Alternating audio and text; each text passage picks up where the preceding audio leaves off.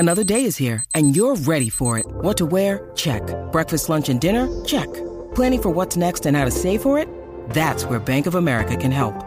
For your financial to-dos, Bank of America has experts ready to help get you closer to your goals. Get started at one of our local financial centers or 24/7 in our mobile banking app. Find a location near you at bankofamerica.com/talktous. What would you like the power to do? Mobile banking requires downloading the app and is only available for select devices. Message and data rates may apply. Bank of America N.A., member FDIC. This is Football Social Daily Shots. Welcome to Shots from Football Social Daily. This is your bite-sized Premier League podcast to accompany the full FSD show, which you can find by scrolling up on the Football Social Daily feed if you're already here. If this is your first time listening to Shots, then just search for Football Social Daily wherever you get your podcasts. On today's episode of Shots, Jude Bellingham is once again in the frame. The Premier League returns this weekend ahead of what will be a highly congested October fixture list, and despite the international break now being over until the World Cup as well, that Jude Bellingham hype continues to plough on as another team has now joined the race to sign the midfielder. That team is Chelsea, according to the Daily Telegraph, and despite spending nearly £280 million in the summer, Blues owner Todd Boehly is prepared to break the bank again for the England international, though the fee for the Borussia Dortmund man could be north of £100 million. Whether the American can convince Bellingham to make the move to London remains to be seen, with Liverpool and Real Madrid also chasing his signature. Here's what Jude Bellingham had to say on his future recently. Well, first of all, I'm here to win. I'm here to help Borussia Dortmund win the game. If I can play well and showcase my talents, it's a bonus. But I'm here to win for Borussia Dortmund, hopefully. And I'm very happy here at the minute. I'm focused on all the goals that we have as a team at Borussia Dortmund. I'm really not looking past that. The club has done loads for me.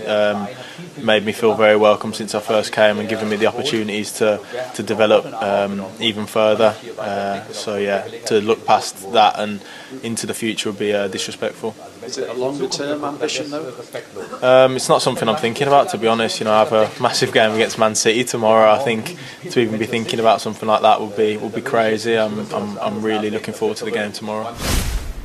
And the rumour mill doesn't stop there, as Italian newspaper Calciomercato report that Juventus may be interested in taking Manchester United goalkeeper David De Gea to Turin next summer on a free transfer. The Spaniard's contract is due to expire in June next year, and so far there are no talks taking place to renew it.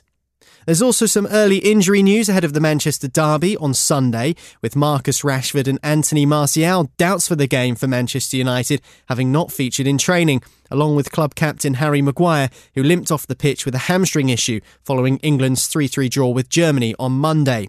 Manchester City centre-back John Stones also limped out of that game, and it's unknown whether he'll be available for the match on Sunday afternoon. This is Football Social Daily Shots. There's some more injury news to report, this time of Everton persuasion, as their Scotland defender Nathan Patterson is out for up to 5 weeks with an ankle injury. The 20-year-old right-back picked up the knock on international duty with Scotland during their 3-0 Nations League win over Ukraine at Hampden Park on the 21st of September. Everton have confirmed that Patterson will receive treatment for his injury. Also, some rather distasteful news to bring you, and it involves Richarlison, the Tottenham Hotspur forward, as a banana was thrown at him during Brazil's 5-1 win over Tunisia. Richarlison scored the second of the Selecao's 5 goals in the friendly match played in Paris last night. Richarlison tweeted, "Racism is happening every day and everywhere, and if the Brazilian authorities don't punish it, it will continue like this."